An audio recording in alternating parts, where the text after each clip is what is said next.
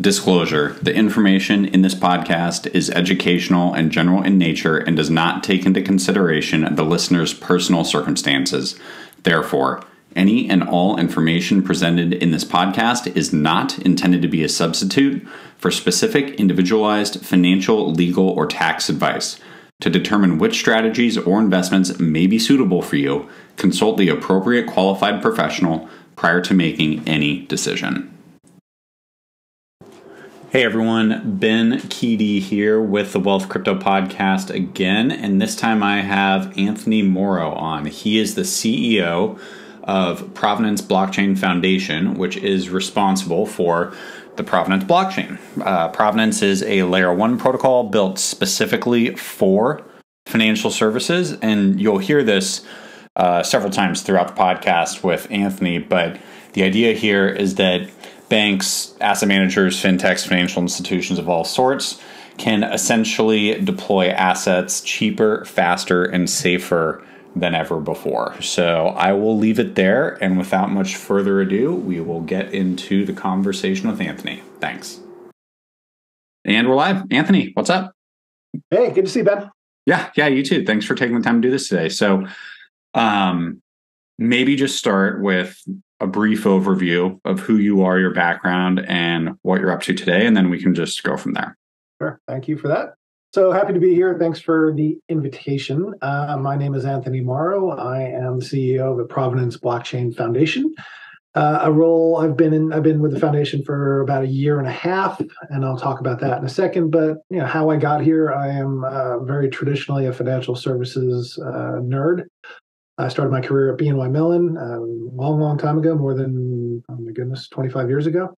And I spent 2 decades there running various security servicing businesses in the US and London, primarily a product called American Depository Receipts and Global Depository Receipts, which essentially are non-US companies trading on the New York Stock Exchange, for instance, as an ADR. So I spent, as I said, 2 decades there running around the world, establishing new ADR programs for companies in 70-something countries. When I started, it was sort of this backwater security servicing business, and when I left, it was a $1 trillion asset class with $1 billion in revenue across 4 depository banks. So really interesting ride. I left there in 2019 to become president and principal executive officer of a real estate investment trust. It was a startup. We were trying to put single property real estate investment trusts on the New York Stock Exchange, and we got pretty far down that road. And then the interest rate environment turned upside down, and things changed a bit. And then found my way to the Provenance project by Mike Cagney at Figure and some other people in the ecosystem, and knew that it was the future of financial services and easily a place I wanted to spend the rest of my career. Well, there you go. That's a hell of a run. Particularly, I'd be curious to kind of dig into the ADR business way back when too, just from a curiosity standpoint. But the reason I spent 22 years there, it was just absolutely fascinating. Like anytime you buy a non-US equity on the New York Stock Exchange right now, it's an ADR, and it is, I have to say, the most intermediated financial service out there. You've got a bunch of intermediation on the foreign side. So if you're buying a Chinese equity or a French equity, got that whole infrastructure. Then you have cross-border infrastructure, and then you have U.S. infrastructure. So the amount of people taking a fee out of an ADR transaction is remarkable. And these are the kind of things that financial services blockchain can fix.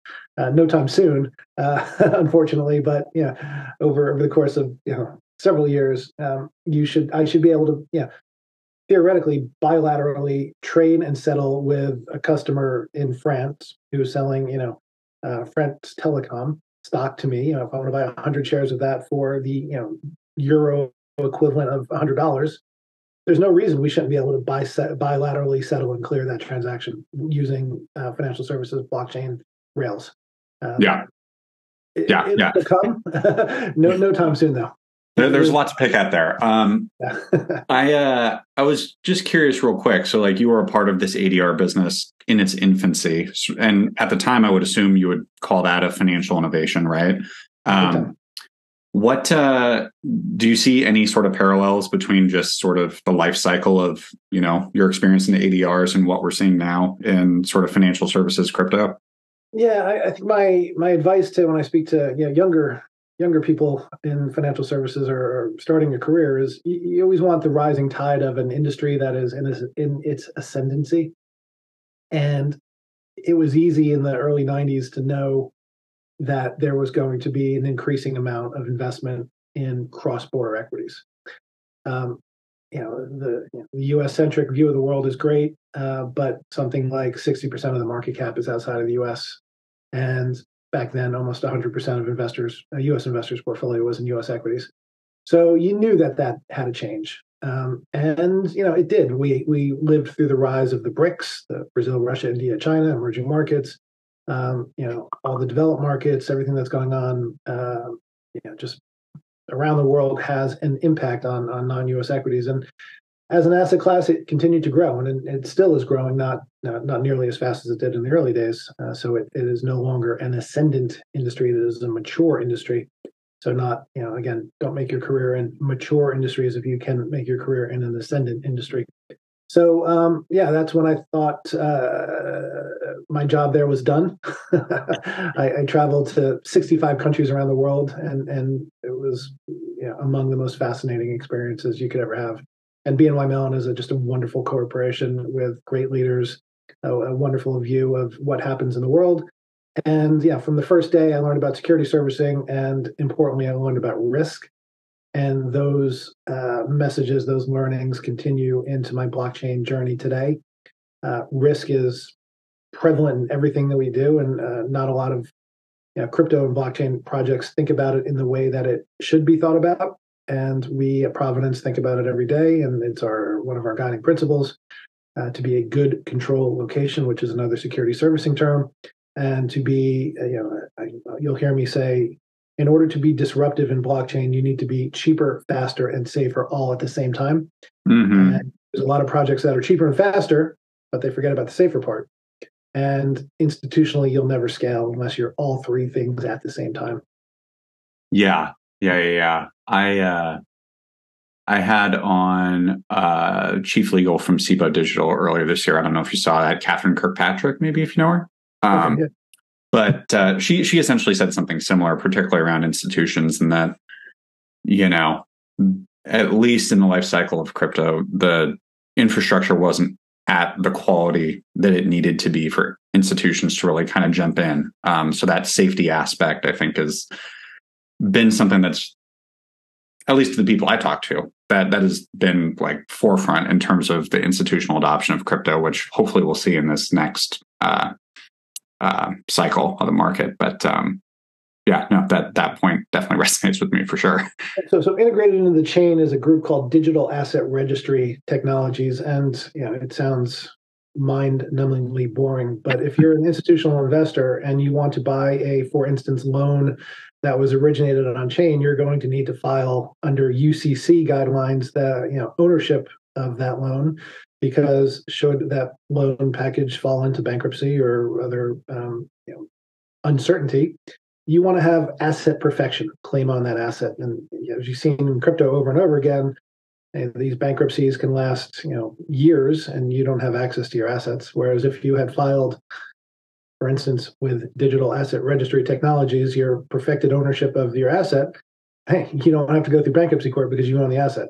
Yeah. And these are the things that institutions think about, because they have generally three lines of risk, three circles of risk within each institution. And when you have a proper risk construct, perfection of assets, perfection of ownership is absolutely something that you must comply with in order to transact. And there's not a lot of projects in blockchain crypto land that are thinking about asset perfection. And as we've scaled, so Provenance is the largest, we think, there's not a lot of great statistics on this, but we think it's the largest blockchain, public blockchain in the world by real world assets on chain. And Figure Technologies and 10 of the largest mortgage and home equity line of credit originators have done now something like $15 billion of asset origination on Provenance. Right now we have 10 billion of that locked. And Goldman Sachs and JP Morgan and BNY Mellon, my old firm, are all acting in servicing capacities for this, either as a underwriter of asset-backed securities, which have blockchain native assets underlying them. The first ever rated securitizations. Lots of interesting things. It's moving fairly quickly. I like to say that the only asset class that has been disrupted by blockchain so far is home lending, home equity lines of credit in particular. So 5 to 6% of that market has been done digitally native on Provenance, which is a massive statistic if you think about any asset class, any real institutional asset class. Whereas if you look at money market funds or PE funds or any of the other assets that are also being put onto blockchain, the statistics would be less than 0.1%. So if you think of that in the construct of 6% of HELOCs, HELOCs have been disrupted by blockchain, and if you're a HELOC issuer and you're not using blockchain, you really should be, or else you're in a little bit of trouble. Well, so let's rewind really quick and just give a quick overview of Provenance, excuse me, and then we can. I would like to jump into this HELOC use case and pick that apart a little bit. So maybe just what is Provenance? Why is it here? Why financial services specifically? Why not, build on Ethereum or Solana or some other thing? Sure. So that'd be helpful. So Provenance is a Cosmos-based sovereign layer 1 network built specifically for financial services. And because it's built specifically for financial services, it ticks a lot of the safer boxes that I talked about. And I'll give you an example. So every other blockchain, a major blockchain, starts with a base protocol. And whether you're Ethereum or Solana or some of the other ones you mentioned, that base protocol uses smart contracts to get to a use case. So in Ethereum land, you have ERC20 or ERC3643, which are some of the many standards used for financial services. And in order to get to a useful state for financial services, meaning you can use smart contracts for things like multi-signature accounts, like whitelisting accounts, like blocking accounts, all the things that you would need for traditional financial services. Each one of those processes is a smart contract process. Cap table is a smart contract. Exchange is a smart contract. Gotcha. Okay. You probably have to put, depends on the use case, 20, 30, 40 different smart contract functions on an Ethereum or on a Solana to get to a financial services use case. Same if you want to put a game or a metaverse, you have to put 20 or 30 smart contracts on top of that same base protocol to get to that use case. And that's fine. But financial services is different than gaming or metaverse in that, the blockchain is going to be a good control location for your assets. You really want to de-risk that as much as possible. So Provenance has a construct in our protocol called markers, which essentially, eliminate the need for those 20 or 30 or 40 smart contracts because it's all built into the protocol. So you have a cap table function in the protocol. You've got all the account attestation functions in the protocol, which means you don't have to use smart contracts for it. And each smart contract we think it's an attack vector. Each smart contract is a third-party expense. Each smart contract, will need to change when other things change because they're interdependent on each other. And it's risk. Even the smart contracts that get put on Provenance, they're a risk. But so, in general, you want fewer as opposed to more. So if you can have 30 fewer smart contracts on Provenance versus 30 more on Ethereum, I think I know which one you should pick. Sure. Yeah. Also, we are we're public but properly permissioned. The other blockchains you mentioned are public and permissionless. Yeah. And that's great for a lot of use cases, particularly around crypto, but it's not good for regulated financial services, which will never be fully decentralized because, hey, at the end of the day, we need to know who you are, right? Yeah. At least security, we need to know who you are. Sorry, that's securities law. There's nothing we can do about it. We'll never be in the crypto utopian state of, I can trade anything, anytime, anywhere. Yeah. Then I can use it to go, finance terrorism or launder money or whatever. That's not what we do. And so we are properly permissioned for financial services. Sure. Meaning all smart contracts that write code to the blockchain need to be approved by governance. So we only allow things that we think are appropriate for financial services onto Provenance. And again, every bit of code can be an attack vector for something. So permissionless and financial services, I really don't think mix in the long term. The reason there have been so many assets on Ethereum and the layer twos is because it was the, post Bitcoin, it was the OG blockchain. And if you wanted to be an early adopter, you really didn't have a lot of other choices. So if Bitcoin was 1.0 and Ethereum is 2.0, we're probably 4 or 5.0 because we've improved on so many different functions here at Provenance. Sure. Okay. So that intuitively makes sense. So how does that, going back to the HELOC example, if, say, you're a traditional mortgage lender and you're thinking about getting onto Provenance, like what, I guess, is sort of the sales pitch? Like what are the main value adds that a lender would see in making this transition? So important to separate Provenance from builders on Provenance. So Provenance and all layer ones in my, admittedly tech light brain is the operating system on which you have to put programs. So I think of it when I, go to the Apple store and I buy a new Mac and I come home and I open it up and I have an operating system, and then I need to load on, Adobe Acrobat and Microsoft Word. We're the operating system. We do things on chain. We provide the protocol and the governance, and then others come and they build things on chain, right? So the premier builder and the inventor of the Provenance blockchain was Figure Technologies, Mike Cagney and Juno and their team. And they started Provenance and Figure at the same time. At that time, it was Provenance 1.0, which was built in Hyperledger, and it was private and permissioned. And they started to spin up a couple of businesses. One is a lending business, and one is an exchange business. They both have since scaled. Their use of Provenance has also scaled. And what Provenance has happened, it's moved to its current version, which is the 2.0 version in the Cosmos ecosystem. And the foundation was formed, the Provenance Blockchain Foundation was formed about 2 years ago now, as a decentralized, not-for-profit, non-stock corporation. So while Figure's a large holder of hash, they don't control the foundation in any way, shape, or form. They're not on the board. The board is independent. And again, the Provenance does the governance and the technology. So Figure continues to be the largest user of the Provenance technology, and they've built a myriad of software, both Web 2 and on-chain, that services mortgages and home equity line of credit lenders. And they do things like 5-minute application and approval and a 5-day funding. All that is powered by blockchain. Pretty fast. Which is better than you're going to get with banks.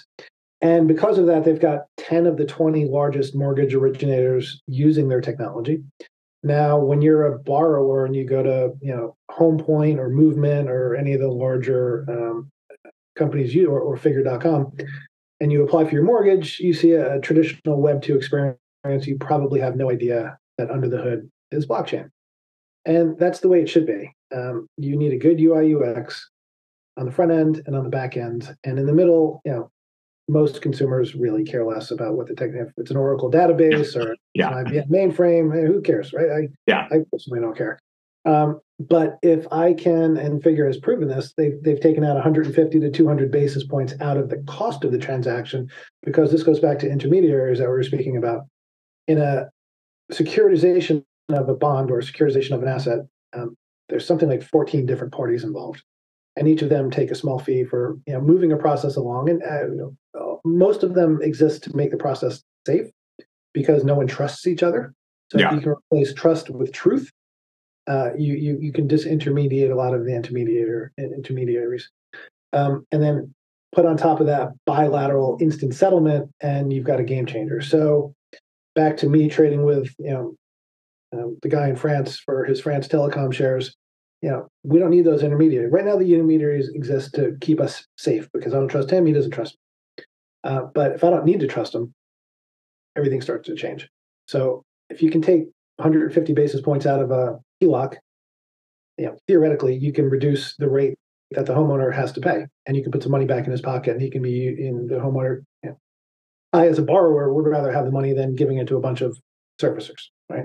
So is the innovation in HELOC then around, I guess, the essential processing of the transaction, not necessarily the underwriting. Yeah, correct. The underwriting is going to be it's going to be technology enabled, but it's not going to be a blockchain. Blockchain doesn't help that. Sure. Yeah. Where it helps is you can ledger the loan, and then you can have lots of people look at a truthful copy of the data. And that's where blockchain really comes into the difference. Whether your decision to lend or not, it can be made more efficient, but the decision's still the decision, and that can't be enhanced by, again, the information can, but the decision is still going to be the decision. Gotcha. But where it helps is you can ledger everything on chain. You can put offline documents in an encrypted object store, which writes a hash to the chain. And then the real efficiencies come when you package 1,000 loans together and you go to create an asset-backed security and sell that asset-backed security. The process of things like audit are significantly reduced because for a fact nothing in the loan document has changed. You don't have to go back and read the loan agreement because it hasn't changed since the last audit. Interesting. Okay. That efficiency with. So how to pull on that thread a little bit further, how does, say you are creating this asset-backed security and maybe it's going to Fannie or Freddie, right? What are the implications, I guess, of these efficiencies in the servicing of the loans to, I guess, that particular market? Do you have any thoughts there? Yeah, so I'll walk you a little bit through the process. So today, 1,000 over the next month, 1,000 people go to Figure or Movement Mortgage or Guaranteed Rate, and they apply for a home equity line of credit. Each of those decisions is made by the asset lender, of course, but each loan gets ledgered to the blockchain. So over the next month, 1,000 of them aggregate. They're all in the right credit box, which means they fit the criteria of the asset-backed security. So those 1,000 will then get aggregated and warehoused. Right, there'll be a warehouse line in the middle that takes them off the balance sheet of the lender. That warehouse will obviously charge a fee. The quicker you can get that process from the lender to the warehouse, the cheaper it will be because nobody likes to take that credit risk. Yeah. And the faster you can take that bundle of warehoused loans and put it into an ABS, tranche it out, and sell it. Also, the amount of time that it takes to do that is, the shorter it is, the cheaper the cost of capital. Again, because nobody likes that risk. And then when you can put it into an ABS, you can chop it up and you can give investors visibility up to it. And now, for the first time we saw this year, you can get it rated by DBRS Morningstar. So the first ever blockchain native ABSs rated by a real rating agency were done this year, and there have already been 4 or 5 of them. Saluda Grade has done 1 or 2, and Figure's done 3 or 4. So $1 billion of rated ABS, all digitally native home equity lines of credit, have been done. And the industry, the crypto industry doesn't appreciate that. I'm trying to be careful with my words because it's sold to a handful of institutional investors. Yeah. Look at the ABS market, and you'll know this. Every week there's 4 or 5 or 10 $300 million ABS offerings, whether it's cell phone receivables or car receivables or HELOC receivables. A $300 million deal in the ABS world is an everyday occurrence. That being said, if this didn't go to a handful of institutions and it went to $300 million was sold to 3,000 crypto wallets. Yeah. The crypto industry would go wild. Yeah. It's so you're kind of going at like the implication, I guess, for the retail user is that you now potentially have access to this asset class in a way that you didn't ever have before. Yeah, the issue is it's not a retail product yet because every asset originator will tell you if you can sell institutionally, you're not going to sell retail. Yeah. If I can sell to 10, large funds, I'm not going to sell to 3,000 retail. Yeah, and I would also bet that retail's not super interested in, an ABS of mortgages in Sacramento. At least most people. They should be because it's a 10% yield, and it's great credit because the credit box that are used to write these things they're high credit people with an LTV in their house that's also very high. So the default risk is de minimis. Yeah. And the interest rate is, substantially more than treasuries. Okay.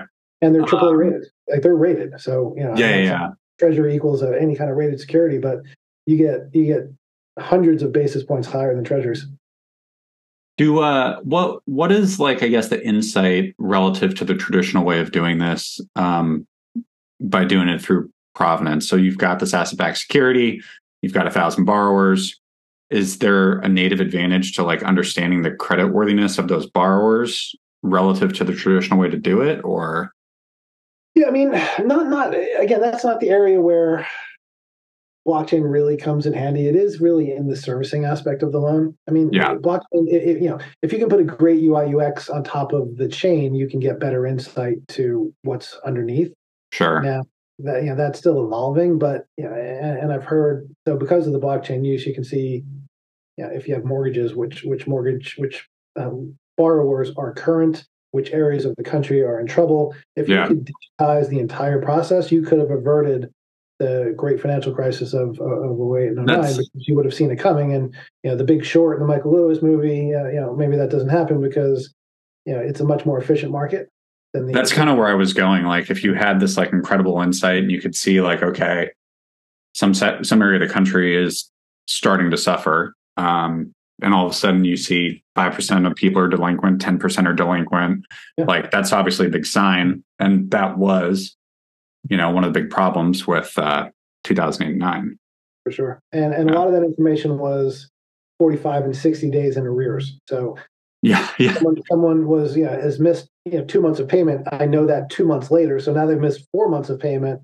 Yeah. Things are a lot worse today than they were 2 months ago. Whereas, theoretically on chain, you have real time visibility. It's the first of the month. Okay, the payment came in on the first. Yeah. So it has the potential to make markets a lot more efficient and be disruptive in the process, because again, the people it disrupts are those who today earn fees for keeping people safe. But again, if you replace trust with truth, you don't need to keep people safe. Yeah. So what, outside of the HELOC side of things, what is interesting about Provenance for the rest of financial services? Are there specific areas that you're seeing a lot of traction, or areas of interest that you're pursuing? It's really starting to explode. One big project we're working on, it should get announced literally any day. It's being presented at the Singapore FinTech Festival in 2 weeks' time. We're working with a very, very large U.S. bank and their internal private blockchain, and a couple of very, very large asset managers.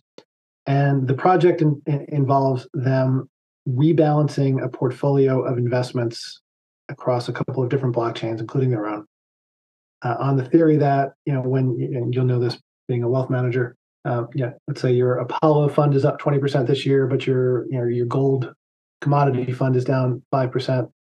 The Apollo fund is got a 7-year lock. It's completely illiquid. You can't rebalance anytime soon. So now your client is way overweighted. Right. So the project that this very, very large bank is undertaking is the ability to rebalance a portfolio of investments across multiple blockchains, all settling back down into their client's portfolio. And it's sort of the holy grail of wealth management, because now you can inject alts into the traditional 60-40 portfolio. Yeah. And you can invest more like endowments, and Yale Endowment invests as the typical alt portfolio, where they have commodities and they have PE funds, and they've got receivables and startups, and all the asset classes that you need to have an efficient mix, not necessarily the 60-40 mix that everybody's stuck with. Yeah. So that's the opportunity, and when this news comes out in a week or so, it'll be very, very exciting. So we're working with really big banks.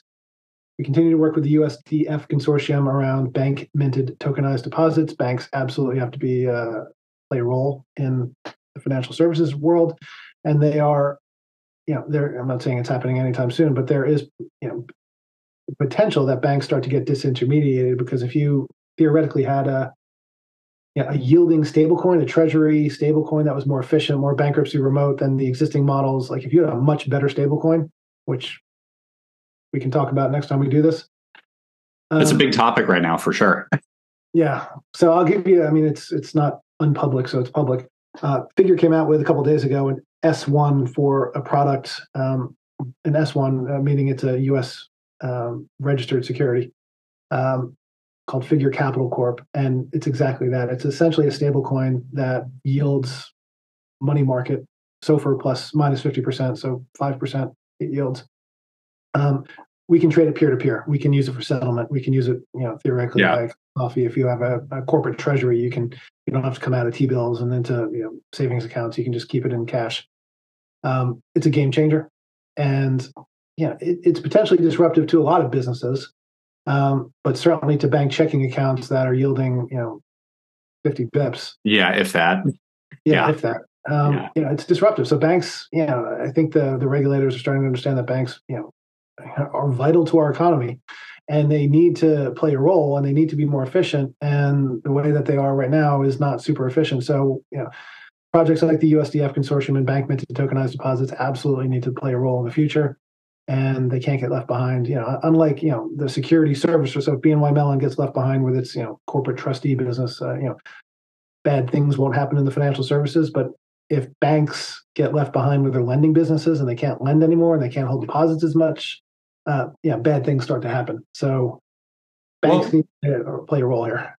Yeah, so I'm curious about that piece. So what is it that makes you say that, banks, and I'm, siphoning out the wirehouses here, not them. Like what is it about banks that is so useful to a well-functioning economy, and why couldn't that, I guess, traditional bank business just go on chain? Like, what is it about, I guess, your local bank that's so important? Yeah. So two questions there. So local banks are important because they take in $1 of deposits and they lend out $900 of loans, or sorry, $100 of deposits, $900 of loans. Nine times the deposits, and they trust the deposits to be sticky because you borrow short and you lend long. Yeah.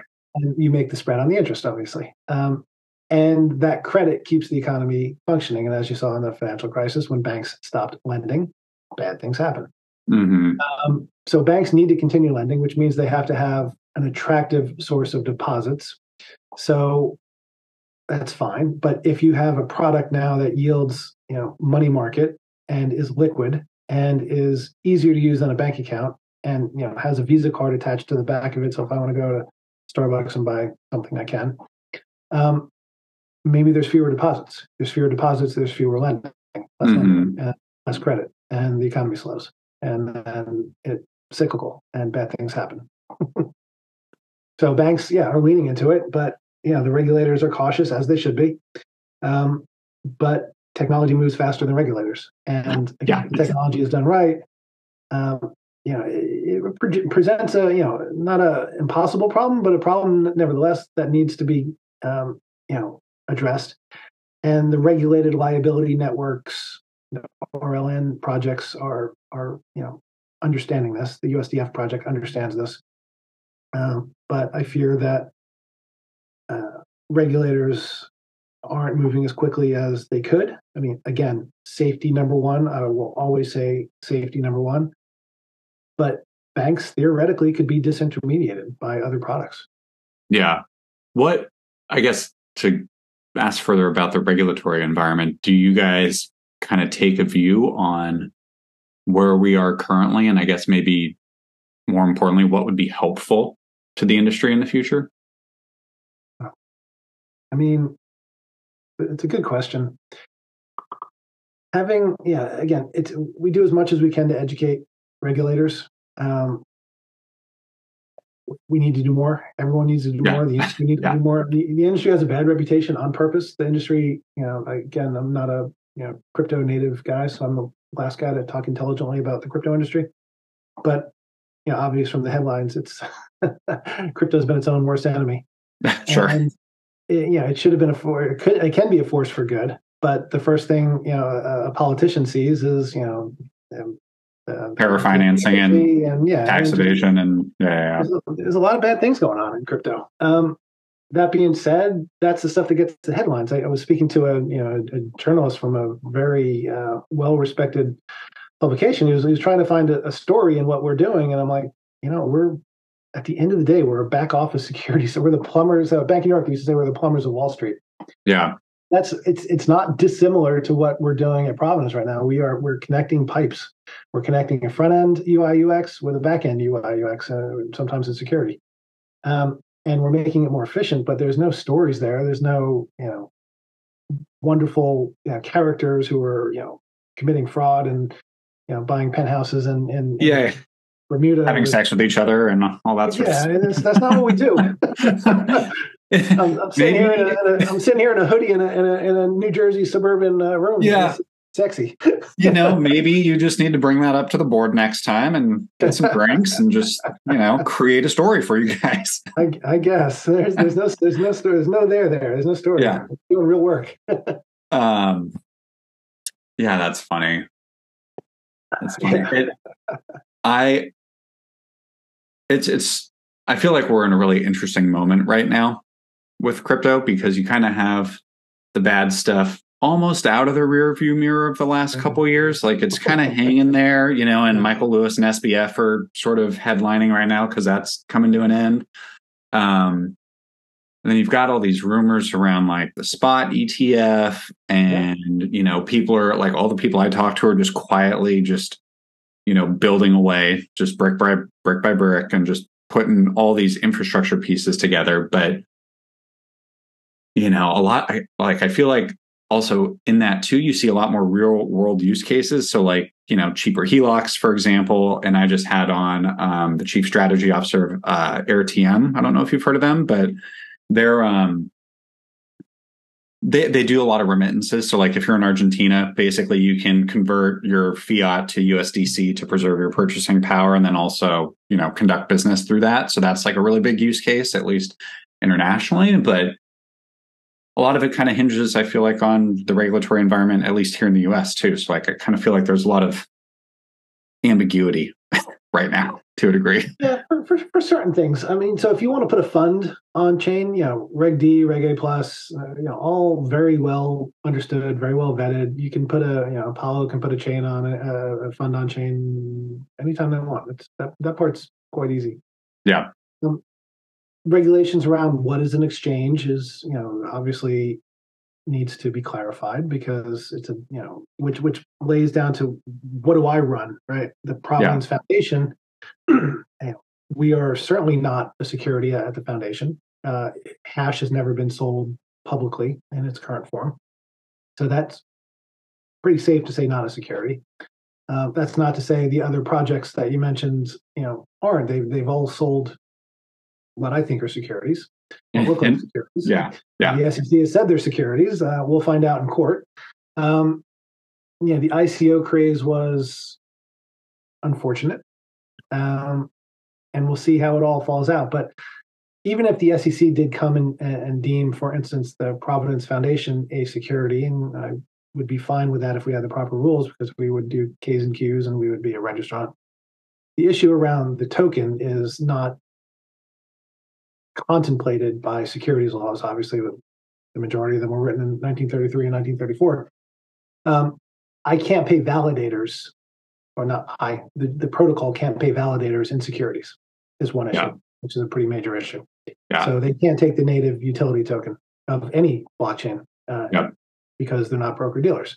So do you turn all the validators, which could be in ours are in dozens of countries around the world, and it's usually two guys and a dog running a computer. Yeah. They spend a couple $10,000, $20,000 on some computers and are just. Go get a broker dealer license in the U.S. Not realistic, right? Yeah. So some of that can be fixed with process, but we're just not there yet, and it can all be solved. And clarity would be welcome, and we will do anything we can to be fully compliant with any regulatory body that asks us to be fully compliant. We just need some clarity. And as I said, technology moves faster than the regulatory environment, and it always will. Yeah. Maybe to pivot off that in very general, what outside of even what you guys do is interesting to you right now? Whether it's DeFi or TradFi, like what kind of is interesting? Yeah, so I'm compelled by the FTX bankruptcy. I think it's fascinating because I didn't start in crypto. I've never bought Bitcoin or any other token for that matter. I'm just not. I'm very traditional. I buy stocks and bonds and some PE and some private companies, but I'm the guy. I think that the deck is stacked against retail investors. I think some of the big institutional traders are some of the smartest guys I've ever known. The Jane Streets, the Jumps, these guys are brilliant, and it's not a market with symmetry. So I think they're going to take advantage of me. I don't know about anyone else, but they're definitely going to take advantage of me. Yeah. So yeah, watch that space. So I'm fascinated by that. Figure is currently one of the bidders of the assets of the FTX assets, and they want to spin up. Interesting. Yeah, so they want to spin up, and Mike Cagney has spoken about this a few times. His vision, and he did this on our quarterly call, which is available on our blog at provenance.io. His vision is to spin up a marketplace that has his ATS, his alternative trading system, where you can trade securities, tied into FTX 2.0, which will be a decentralized exchange. Yeah, all bound together by this stablecoin yielding new dollar that I spoke about. With the theory being, you can invest. I replace my Schwab brokerage account. I put all my money into this thing. Yeah. I can trade securities on the ATS, peer-to-peer, instant settlement. Yeah. I can crypto on the DEX and other non-securities on the DEX. And any cash that I have automatically earns 5% yield in the cash product. Yeah. So it's you never have to come back out to fiat rails. Yeah. Do kind of a tangent here. So everyone's kind of talking about tokenized treasuries and stablecoins and that sort of thing right now. Yeah. And I think in the theory for a lot of the global population, being tied to the dollar probably makes sense relative to, your existing local fiat. But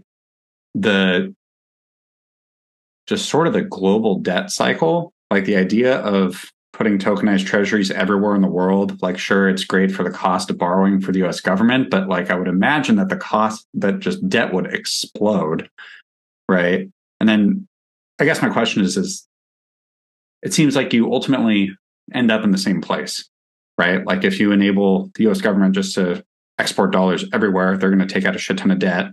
That will be inflationary, and then ultimately 20, 30, 50 years down the road, we're kind of in the same spot. So that's a thought as the stablecoin conversation keeps happening. I keep thinking about that. I don't know if you have a thought on that. So it's not even, stablecoins are never going to, in their current construct, won't scale globally or institutionally because, USDC and USDT, they're not bankruptcy remote. You're taking on the liabilities of the private company Circle, private company Tether. Who knows what the hell is behind Tether. So they're never going to scale institutionally. There's just too much risk. A and B, they don't yield. So why? Yeah, sure. Yeah. That might change too, particularly if you guys introduce a yielding, tokenized treasury like.